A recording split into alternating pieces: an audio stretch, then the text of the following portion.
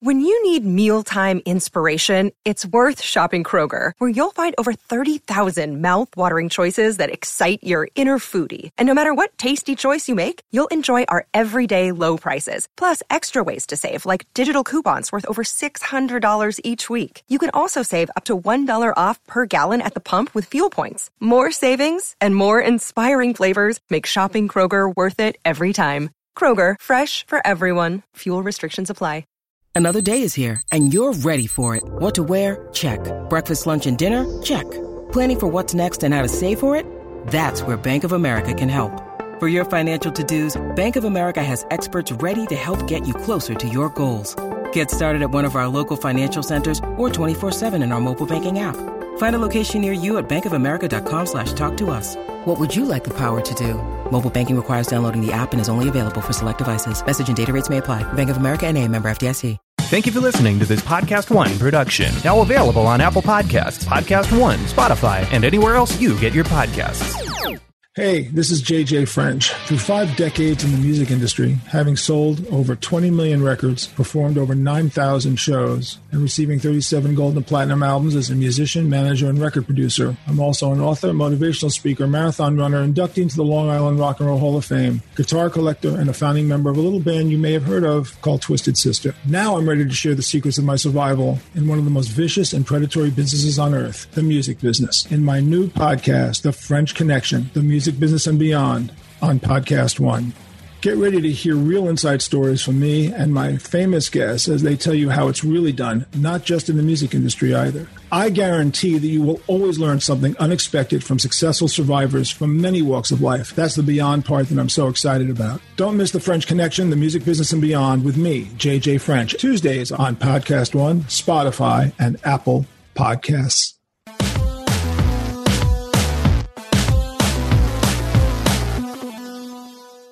Welcome to Real GM Radio. I am Daniel Wu, your host, and so happy to have you with us for this episode. My guest is Kelly Iko, my colleague at The Athletic, and one of the most plugged-in people to the saga that is the Houston Rockets. And it was great to have a conversation where we really run through a lot of what is going on, from the front office changes to coaching change and the drama continuing to go on with James Harden. So I really enjoyed this conversation. I hope you will too.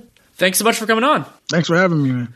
There is a lot to talk about with the Houston Rockets, both their recent past, their present, their future. And I think that what I've been grappling with the last little bit is all these big things that have happened, whether that's the departure of Morey and D'Antoni or the Westbrook Wall trade, Covington being gone. Like, one way of thinking about it is like, oh, this is all kind of the same. It's all in kind of thrown in the same thing. Like, it's going towards the same goal or whatever. But another part of it is it's just, ownership, general manager, depending on who's making that decision, making the decision they think is best in that specific moment.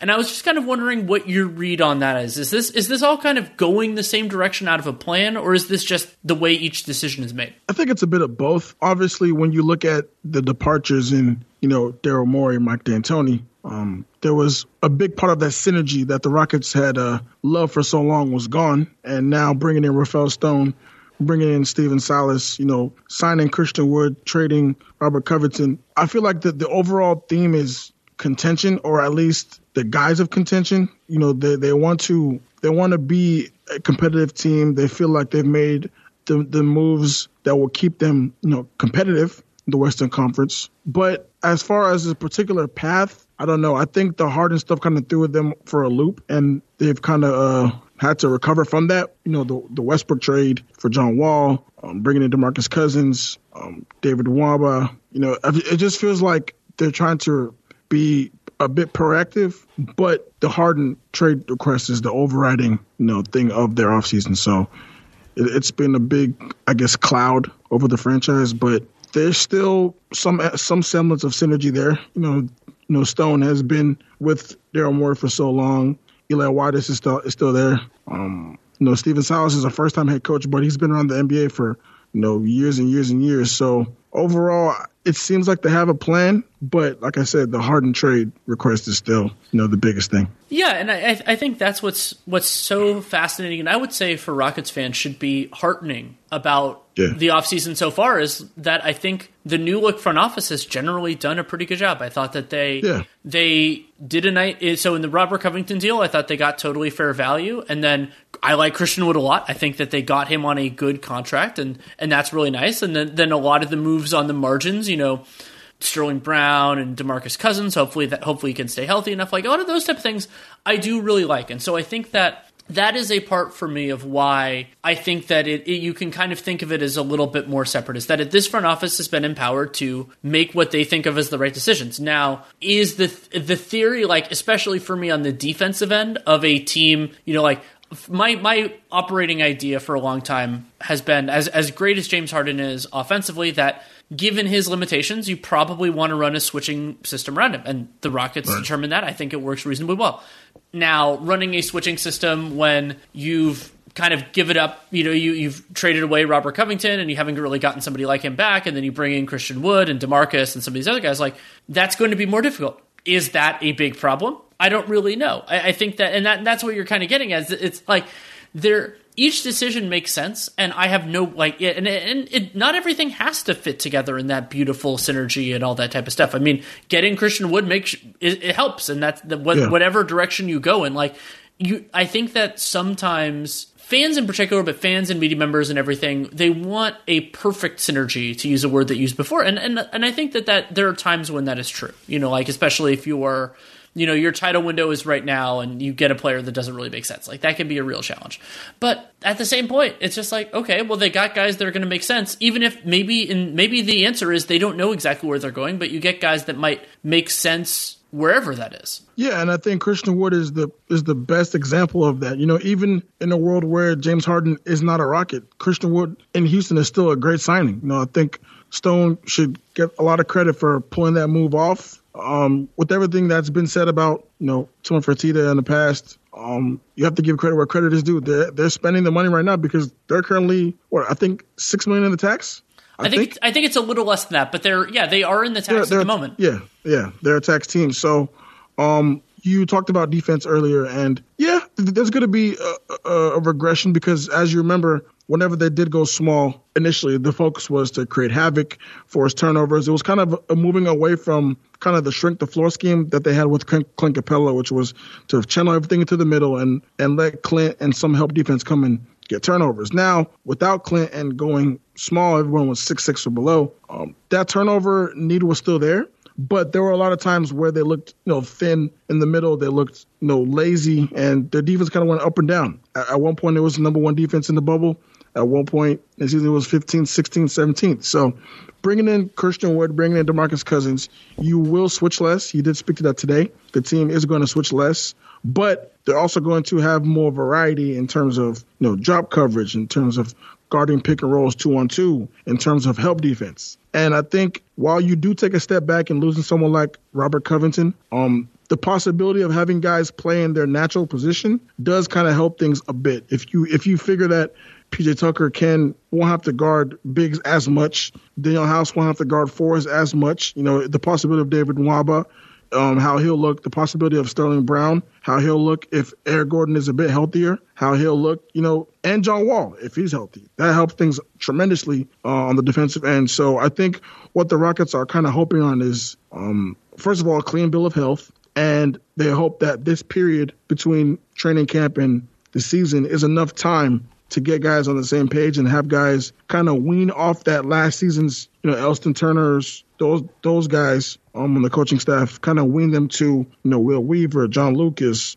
Sonia Diop, Riggins, those kind of guys. So it's a process, but I think with the moves they've made, they're positive moves. Now the question is, can you put them together? Yeah, I think that's a really good way of putting it, and it'll be fascinating to see how Stephen Silas manages that. Really, kind of whatever happens with the stars, and also how so you have all these different. And I want to get to Harden, but I kind of want to save that for last because I think it's an interesting way of getting there. But so then the other big domino was the more recent one, which was the Wall Westbrook trade, and you kind of brought up the like we've talked about kind of how to frame all the Houston stuff, and I think that the Wall Westbrook trade is kind of a fascinating piece in that, because there is both an affirmative, like, this is our team take for it, and then there's also a if we're going to tank version of it. And so, like, what I find so fascinating, so like, because what bringing John Wall in, you can make an argument that it arguably raises their ceiling and lowers their floor, which is fascinating. Yeah, and I think the reason why it raises their ceiling is because you look at the on-court fit with him and James Harden. Obviously, Harden hasn't been in practice yet, but Wall is not as a score first kind of guy that Russell was. He's more in the Chris Paul mode as far as traditional playmaker, floor general kind of guy who wants to get guys involved, who kind of sees plays 1, 2, 3 plays ahead. Those kind of cerebral minds. He's a somewhat more of an outside threat than Russ was. I think his catch and shoot numbers overall for his career is around 37%, 38%. That's good, for a floor spacer. And the usage, I think the usage is not as high. Last season, Russ had a 34.4 usage rate, which is astronomical compared to James Harden's. And then when you look at John Wall's, before he got hurt, I think it was around 23, 24. So there's a good reason for a good fit there. Now, we don't know how healthy he is in terms of against NBA competition, and that's going to be the biggest question. He looks good in practice, but everyone looks good in practice. How will he look come Friday when they play Chicago? How will he look next week? How will he look on the 23rd when they play the Thunder? The Rockets want to be cautious with him. There is no, speaking to them today, they said there's no kind of a restriction on minutes, but they don't want to give guys too long of stretches, on the court to tire them out or put unnecessary strain on those muscles. So I think it's still a big question. Yeah, and I mean with Wall and Westbrook, one of the other fascinating challenges as somebody who's followed both of their careers so intently is this off-ball version of John Wall is something that it's more in the abstract, because he has played with Beal, but remember, he hasn't really played with this version of Beal because Wall's been hurt almost the whole time. And so it is a better conceptual fit. Also, Wall and Westbrook are very different defensively, but I could imagine, especially if Wall's engaged.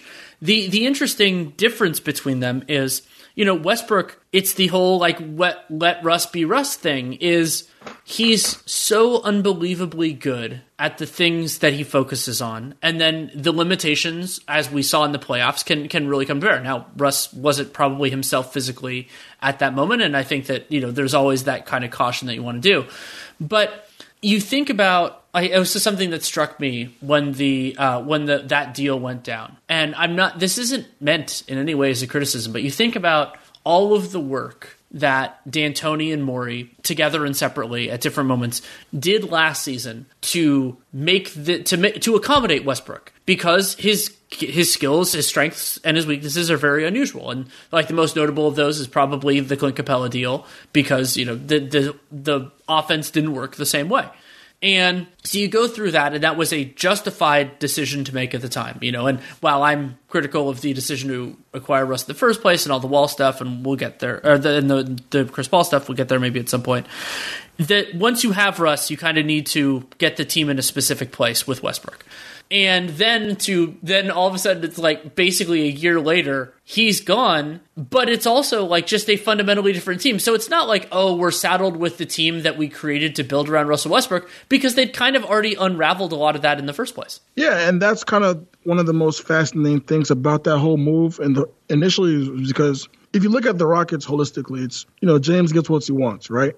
But when they got Russ, it really became of how do we accommodate Russ? Like you said, like they fundamentally changed their whole scheme to fit one guy, the guy who is now gone. So, the Capella trade, obviously that had to happen to make things work, because the chemistry just wasn't there. But now, to Rafael Stone's credit, they've undone that. Like you said, they've brought in Christian Wood, they've brought in DeMarcus Cousins, they've brought in other guys to kind of make the roster more traditional. And now what you can focus on is how do we make those pieces fit? Obviously, John Wall, he hasn't played in 2 years. And that's going to be the biggest thing for me to see how he plays once James comes back, when he doesn't have the ball. He hasn't been the greatest cutter without the ball. But, that could be said for a lot of ball dominant guards. They just don't do that because they're so used to one thing.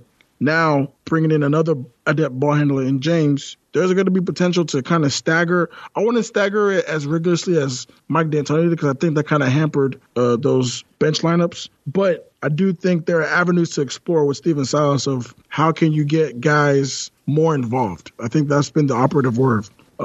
More variety, more unselfishness, less isolations. And I think that's how you do it. But I have a question for you. So if you look at the Rockets roster right now, you look at the roster 2018-19 season, do you give more of a ceiling to the group now, or do you push, or do you pull back because of the unknown, which is they haven't played together? Preseason is still days away, and the season's still days away. So how would you evaluate, their roster right now? It's a real challenge. I mean, so I think that the offensive potential is still absolutely there. I mean, James Harden last year was the most, in the regular season, was either it's him and Luka. It's really splitting hairs between those two. They do it very differently. Of the most valuable offensive player in the NBA in the regular season, between those two guys, if that James Harden is on the floor for the Rockets, they will be a great offense. That's just the way it works. And you can make a very sound argument, and I probably would, that the non-Harden minutes, let's assume he's still on the roster, so that's still a small portion of the minutes, that those will actually, that you could make an argument those will be better. The pieces, I think, fit together a little bit more simply. Also, we don't know how injuries are going to work. Maybe that goes one direction or the other. We don't know that. Defensively, I think there could be some real challenges. And then that's why, especially if we're comparing it to like 18-19, you start to get into some real issues, because those teams I thought had better personnel. They had different scheme things that could work, and they had, the mentality, as you talked about the attacking and all that. I thought they had really good players for that. And we don't know exactly what John Wall is going to be. We don't know how Christian Wood's going to fare in whatever system they run, all those sorts of things. So I would say there is going to be a temptation, when you consider all the uncertainty, for people to maybe not write off the Rockets, but to think that in this iteration they aren't viable. And I think they absolutely are. I mean, teams with an offense this good generally are. That's the way this works out. And their defense isn't going to be terrible. I don't think it's going to be great, but I don't think it's going to be, awful or anything like that. So they'll be good. But I don't think of them, and this gets into the idea that, especially if we're talking, if you invoked 18-19, of what is the best case scenario. And maybe not the 100% everything works perfectly, because that's going to be really, really good for them. But if John Wall is very good but not amazing, and it takes a little time to execute, and I think that team is a definite playoff team and a team that could win a round, maybe two, but I don't think of them as, maybe last year I had the Rockets as a second-tier championship team, and they ended up losing to not only a first-tier team, but the team that won the championship. And I could see this Rocket season working out kind of like that. And that's really fascinating when you think about everything that changed. But I would have had, let's say 18-19, I would have had that team as I don't know if I would have had them in the same tier as the tier 1 teams now. It was different because the league was so different then. Yeah. But so they're worse. That even the best case scenario to me is worse than where they were, but it might be worse by less than some think when you consider everything that happened. So if you're the front office and you understand that a lot of your defensive hopes are, just that, hopes, how do you, form a buffer against that? Do you look to bring in another, because obviously you can't bring in Covington, but there are guys out there, that theoretically you could try to swing a deal for. I remember, I saw something on Twitter. It was some deal involving Eric Gordon, but names like that. How do you? Because now they do have somewhat of a replenished draft stock. Do you attach a pick to Eric Gordon and see what you can get if it theoretically helps the defense? I wouldn't do that right now, but you talk to teams and see what's interesting. Now with the Rockets, I think what's so fascinating is I wouldn't give up future assets to make this team better unless I had a firm idea of what this team is. And that's there's a lot of rush sometimes to try to figure everything out at the beginning, and it's better to have things figured out at the beginning than in the middle. But I think it's an important part for Rafael Stone and Stephen Silas and everyone to kind of figure out what they have first. And I think that is partially the newcomers and John Wall's health, and is DeMarcus Cousins a viable player? There are a lot of big questions.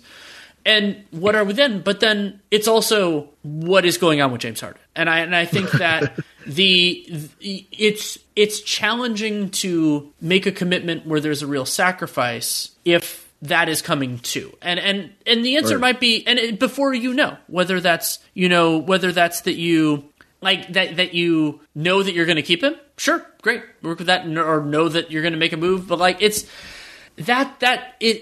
you talked about it kind of as a surprise and as a cloud, and I think that's a useful way of kind of getting at it is you don't want to make moves on the margins when you don't know if you're throwing out that whole piece of paper. Yeah.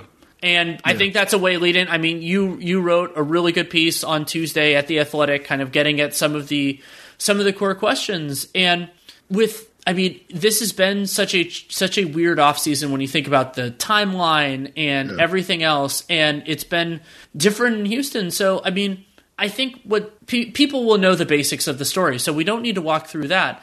But trying to figure out kind of where James Harden's head is at right now, like you tried to get the piece, and also trying to just predict where this is going, because as you discussed, and I think this is such an important point, the Rockets are not in the same situation with Harden as some of the other stars that wanted out, because he's under contract for a long time. Right. The leverage. Like that's when you look at the Kawhi Leonard situation, you look at Paul George, look at Jimmy Butler, Anthony Davis. Those guys had the upper hand because the clock was ticking loudly. And if those teams didn't try and scupper a deal for them, they would be left with nothing. James is under contract for 2 more years, 3 if you consider his player option. So the Rockets don't have to play this quickly at all. Like they internally, they want him to come in. They want him to be with the team and kind of see how everything shakes out. Because, for all we know, this could be the greatest thing for him. If you bring in a coach like Stephen Silas, who does not want to play heavy ISO, who does not want to play a stagnant offense, and who has these visions and ideals, and if you just hear the players speak, you understand why they brought Stephen Silas in. He gives them hope, of a more dangerous, more offense with higher variance, more pick and rolls, more actions, more read and reacts. Just the simplest things can make things a whole lot easier for everyone. So there's this belief that bringing James into that could actually make him happier, because I remember there was a clip, I think it was on the All-Star break, where Steph Curry was talking to, I want to say Mike Budenholzer. I want to say that. Maybe it was somebody else. But he was discussing how, James maybe doesn't want to play that way at all, and it might be born out of necessity. So when you look at the roster they have now, if you get John Wall, and let's say John Wall isn't the John Wall of old, but he's 75% of John Wall or 80% of John Wall, James Harden doesn't have to pound the ball needlessly every possession. He doesn't have to do that. So there are these things that the Rockets go through that, that give you hope, for James Harden if he wants to stay.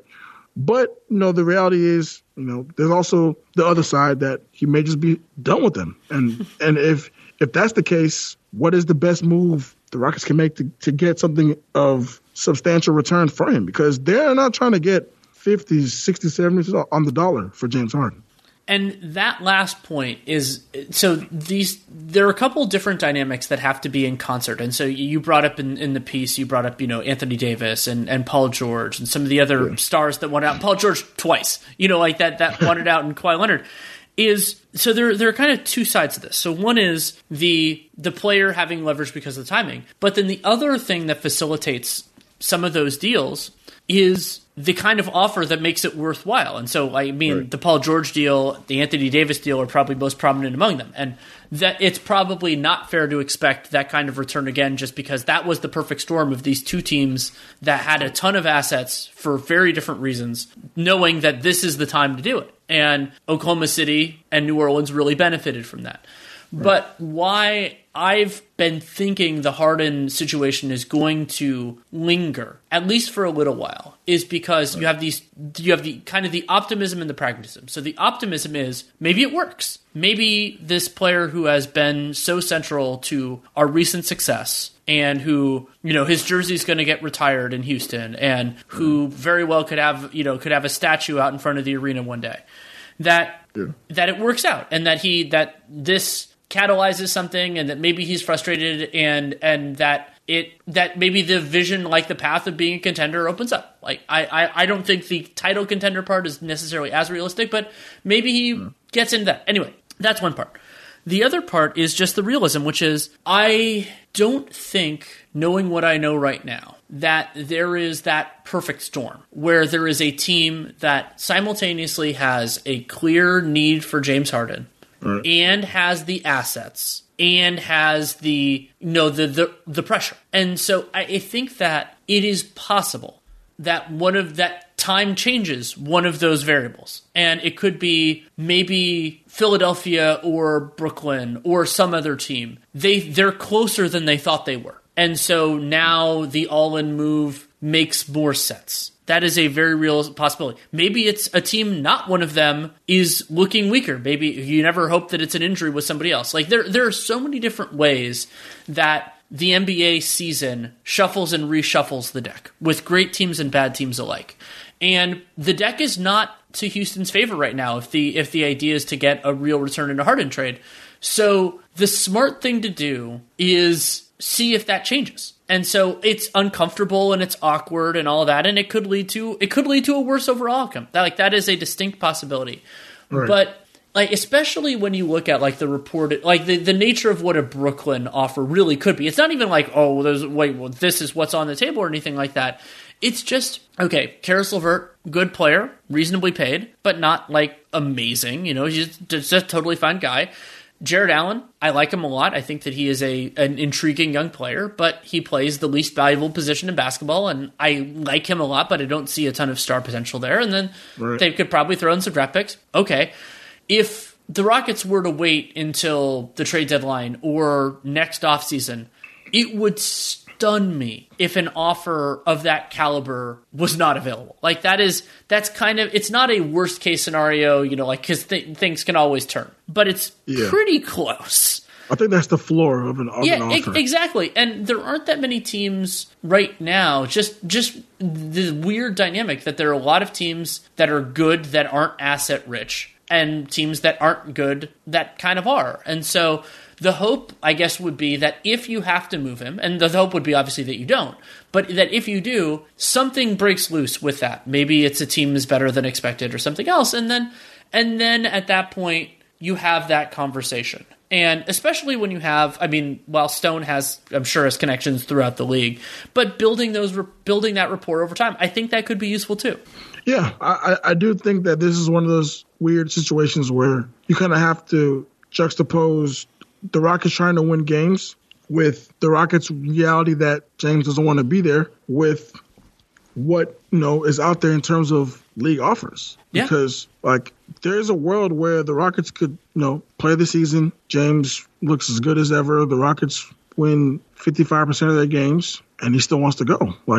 That could very much happen. It's not out the window. So I think what's fascinating is you see Rafael Stone in this new role, and he's instantly given this crazy challenge of, do you appease James and move him?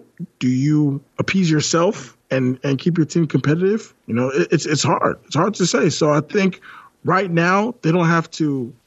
They have the ability to play it slow and patient and kind of see how the rest of the league shifts. Because there will be teams that will come out, in maybe 2-3 months' time, with a need for James Harden. Yeah, absolutely. I'm pretty confident in that. Yeah, things change, like you said. The NBA changes on a daily basis. An injury here, boom.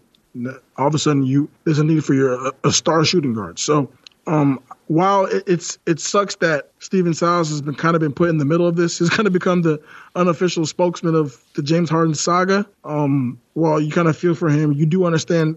He did know what he was signing up for. It wasn't like he just walked into a room and next thing it was on fire. He kind of knew what was going on here, but he wanted the job. So I think the Rockets are in a place where they can be patient, but they also have to move with some urgency, if that makes sense. It does. And I think the other part of this that sometimes gets lost in various shuffles is the degree that Harden has over this. Now, given the specific nuances of the Supermax contracts and all that type of stuff, I'm never going to blame a guy for taking the security, but if he wanted to have more control over this circumstance, he could have signed a different contract. Yes. And this is like, so I wrote a piece for The Athletic this offseason arguing that Giannis should not sign a Supermax extension for this exact reason. Basically, that things can change outside of your control. And the only way to exert that, basically, is to have free agency. And that can make it harder for your team. I mean, you can look at where the Cavs are post-LeBron. They hamstrung themselves to keep him happy. They won a championship, so I'm sure they're pretty cool with it. But, like, that's how it works. And so with Harden, he ceded that control to Houston and got paid very well for it. And that's just part of the deal. And so I don't think that he's entitled to kind of want to be somewhere else. I'm not criticizing that in any way, shape, or form, but he is also at the team's mercy to some extent because he gave them that latitude. And that could be a challenge here. It could be. It might not necessarily. And I am sympathetic. I mean, of course, it's just, he's an undeniably great player who is now in a very uncertain circumstance, and we don't know how long this prime is going to last. But that's just it's not definitely an unfortunate situation. It's probably one, but that is. Sometimes that happens in the NBA, and it's also, as you said, possible that it works out, and it's also, in all likelihood, very temporary, one way or the other. Like, it might be an entire season in limbo, but it also might not be, and it all feels, and I think back to the Jimmy Butler saga in Minnesota with this. It was so big, but it was also not forever, and I think that's important actually for Rafael Stone and the front office to consider. And it kind of sounds like this is at least the posturing that's been that way. Because, yeah, like the Jimmy Butler stuff you could say was a bad look. And I don't think Harden's going to necessarily go to that extreme. I don't know. You never know where these things are going to go. And that's part of the fun of the NBA. But it all kind of, then you think back to, well, did they get a real return for him? Was it like, what will linger for the Rockets if they end up trading James Harden is not the memory of these couple weeks or whatever. It's going to be what they get for Harden if they trade him. Yeah. Honestly, talking about James, and you mentioned something very interesting about those contracts. I wanted to ask you about two other contracts and your thoughts on those. One would be PJ Tucker's contract and his possible extension, and to Eric Gordon's max extension. Now, do you think in a vacuum, when Eric Gordon's contract was signed, did you say that was a good move, bad move, question mark? And now, looking at it now, how would you assess it? And also with Tucker's, because remember, he did come to Houston for less money in 2017. I'll start with the positive. Tucker, I liked his deal then, and it's gotten even better. I mean, you could make an argument, my frequent podcast partner Nate Duncan has said this before, that PJ Tucker is the best mid-level exception contract in the history of the NBA. Like, there is a very reasonable argument for that when you think about what he has meant to the Houston Rockets. And that is great for them. Now, for him, I mean, it depends on what he wanted going in. And I mean, he signed on for a team that was genuinely great during a majority of that run, and so that I think that hopefully he got what he wanted out of it. And now, like, yeah, I mean, PJ Tucker still I think you'd love to have him on that contract. And Gordon, I didn't love it at the time. I think that he has been this kind of like intriguingly good fit with what Houston was doing, and I think that one of the dynamics of Houston's, especially their switching scheme, was having all these physically strong but smaller in height guys, and I thought that Gordon was a great representation of that. I thought that his defense at times in the Warriors series was underappreciated, and his ability to be efficient without needing the ball in his hands all the time. But also, I think Gordon, with the ball in his hands, has been somewhat underappreciated during this time as well. I thought that was actually something I disliked somewhat about the Russell Westbrook thing, was just that we saw less of Eric Gordon being Eric Gordon, and I enjoyed that quite a bit. But that said, it's just a lot of money for him, and the injuries certainly make it look worse. So I didn't love it at the time. I like it less now, but I think that I think popular perception has probably shifted more dramatically than it has for me. And that, I mean, assuming general managers roughly match that, is actually far more important, because I'm not one of the 29 other people whose opinions matter on this. Yeah, I think that's a good way to put it. But, overall, I just think that this the way everything kind of played itself out with James Harden and the kind of Houston's mini collapse is really fascinating when you look at how it started. When you go back to 2017-18, going up 3-2, and the steady, slow decline from that to what they are right now is extremely fascinating to look at. Yeah. Like it's almost to a point where you kind of think if they somehow beat Golden State, none of this happens. There's no Russ in Houston. Chris Paul just stays here for the next 2-3 years. Maybe they win another title. Maybe they don't. But I think D'Antoni stays. I think Daryl Morey stays for sure. And it almost gives you like the kind of eerie idea that, trying to win a championship can low-key destroy teams, like from the inside out. Like just the pressure and the stress of trying to get to the top of the mountain. Sometimes you don't get there, and sometimes there is no way to come down but to just fall. Yeah, that's really true. And there is a parallel to some extent with James Harden's first team, the Oklahoma City Thunder, where they were extremely close to winning an NBA championship, whether you want to talk about the time they actually made the finals, or I think they actually had a better chance when they were up 3-1 against the Warriors in 16 and then lost that series and thus didn't get to compete for it. And it often is that close. That's just the way this works, but that's also kind of what makes it beautiful to some extent, is that it can be these weird twists of fate. It can be Chris Paul's hamstring or Andre Iguodala's injury or any number. You can go through NBA history and you can get all these. And the fact of the matter is, very few teams, and there are some in recent vintage, are ever so much better than everybody else where those sorts of things don't matter. It's just that's what as great and as great as the NBA system is at choosing the most deserving champion. And I think that I'm so thankful for that. As much as I love the NCAA tournament, it is a terrible way to pick a deserving champion. And I'm very interested. So, you're completely right. It could have gone very differently. And you think about the legacy implications and the just what the team looks like. And I think at a certain point you just kind of chuckle and mutter to yourself and just go, that's just the way the ball bounces, and it's wild that it can swing that dramatically. Yeah.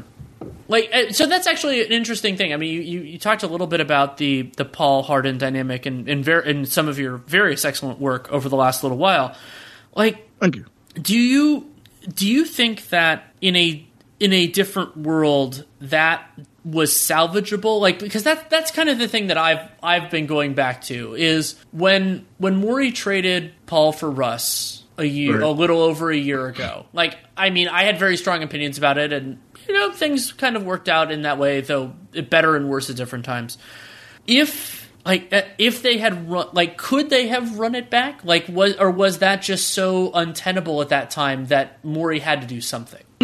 I think it goes back to, pleasing James Harden. When you look at Chris Paul's performance in that second round, he didn't play well for the first 5 games, didn't play particularly well. I think that kind of stuck James the wrong way, because when you look at how the season started, you remember the Rockets were terrible. They were 11-14, bottom of the Western Conference. Chris gets hurt. Then you think, oh, hell, this ship's about to sink. And James goes on that historic run. He carries the team by the scruff of its neck, and he brings them back into respectable territory. So when Chris comes back, there's always been that low-key tug of war. Chris, obviously being the older guy who wants to impart wisdom and knowledge on James Harden. And then you have James Harden, the slightly younger, MVP, who isn't trying to hear all that. So when the playoffs come and they are up against their old foe, Golden State, there's an expectation that both Chris and James are going to rise to the top. They're going to play their best series of their lives, because Chris is healthy now and he wasn't the year before. So there was kind of a letdown on James's side about Chris not kind of holding up his end of the bargain. So, no, I don't think that was salvageable. I think that had run its course clearly. It was a 2-year spell. And both times that you kind of wanted Chris to be that player who wasn't there. So, for example, the Chris that we saw in this past playoffs first round, if that Chris had been there last year, they would have beat the Warriors in that series, especially after KD went there. They would have won that series. But, no, it wasn't. So I think that situation had already run its course, and James wanted no parts of that moving forward ever again. Yeah, that makes sense. And it's, as you kind of got into with the 2018 stuff and everything else, it's like, it is amazing how all of that can happen in such succession, and it feels, let's call it necessary or inevitable, whichever way you want to go, and then it's just something fundamentally different from then on. Right.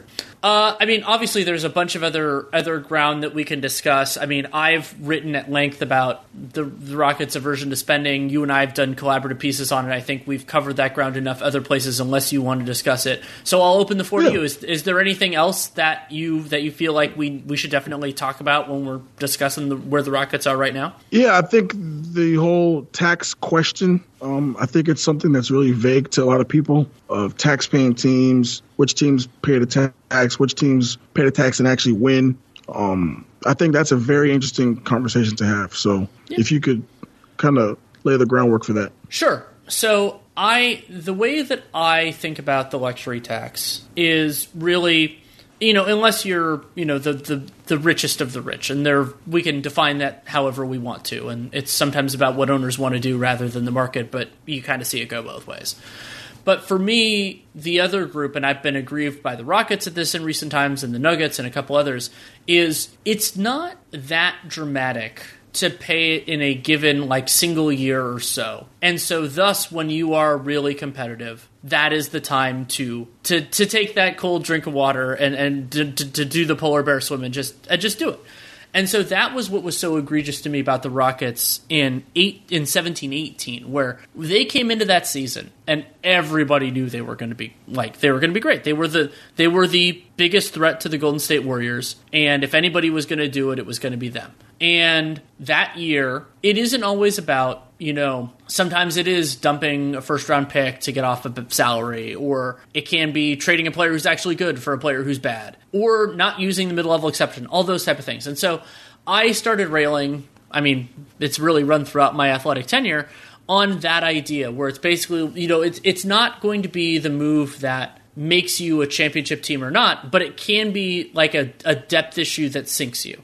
And so basically, I was starting to hammer it at that point. And the way I handle spending generally with owners is it's show me, don't tell me. And so owners can rationalize it however they want. And also they can have changes of heart. Like Oklahoma City traded James Harden in part to duck the luxury tax and then eventually paid the luxury tax because they had a change of heart.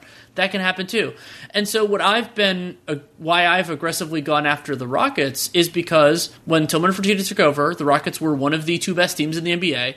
And whatever rationale we're going to see, I don't really care about that. I care about the product on the floor. They sacrificed quality on the floor to save money, and that bothers me. And so I was pissed off about it. I'm still pissed off about it.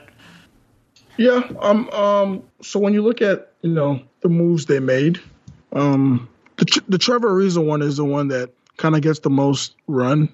Trevor Ariza and the James Ennis. But looking at Trevor Ariza now, could you make the argument that, maybe the Rockets didn't want to pay, so if Ariza was available at the same money that Tucker is, like $8 million, $9 million, you would take that, right? Like 2018, summer of 2018. If Ariza is there for $8-9 million, do you take that? Yeah, especially if it's kind of him versus nothing, which is in certain situations. It's like, having another guy in your rotation is better than not having. Right. But it's not, yeah. So if you were in the front office, would you bite the bullet if Trevor comes to you and says, I want to make $60 million over 4 years, or I want to make 45 over 3 years, and you're the Rockets just coming off that Game 7 heartache? Do you bite the bullet, even though you know that Ariza's value is probably declining? What would you do specifically in that situation?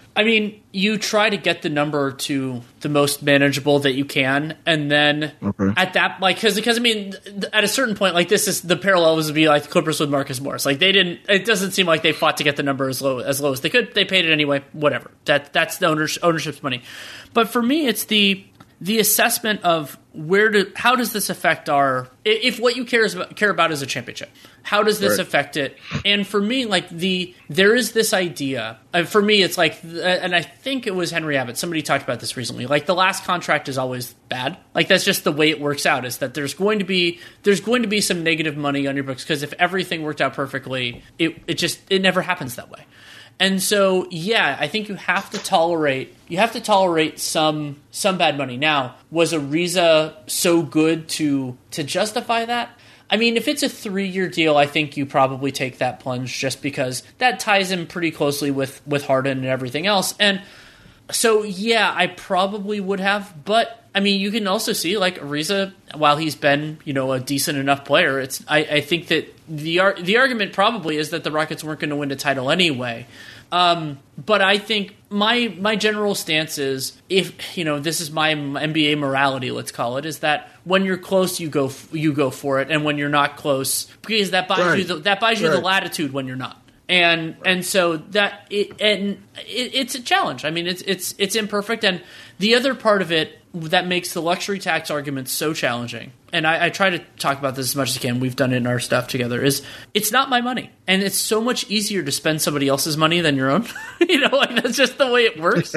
But at the same point, owning an NBA team is a luxury, and you are putting yourself in that arena to do that. And so I think that, to me, so if you want to talk about this from Adam Silver's perspective of who you get to own, who you approve as owners to own teams, or anything else, it's like, I think that it should be a basic goal for the NBA. And yeah, there can be extenuating circumstances. I'm not specifically saying anything about this one. But conceptually, to me, ideally, all 30 NBA owners would be people who would be willing to, for let's say 2 years, go $5 to $10 million in the luxury tax if they were a top 4 team. Like, I think that would be a reasonable goal. Or you construct the cap tax structure so that any team should be willing to do that. And so that's kind of the way it works for me. And any team that breaks that line, I'm going to yell about it. That's just the way it works. All right, that's a good way to look at it. Yeah.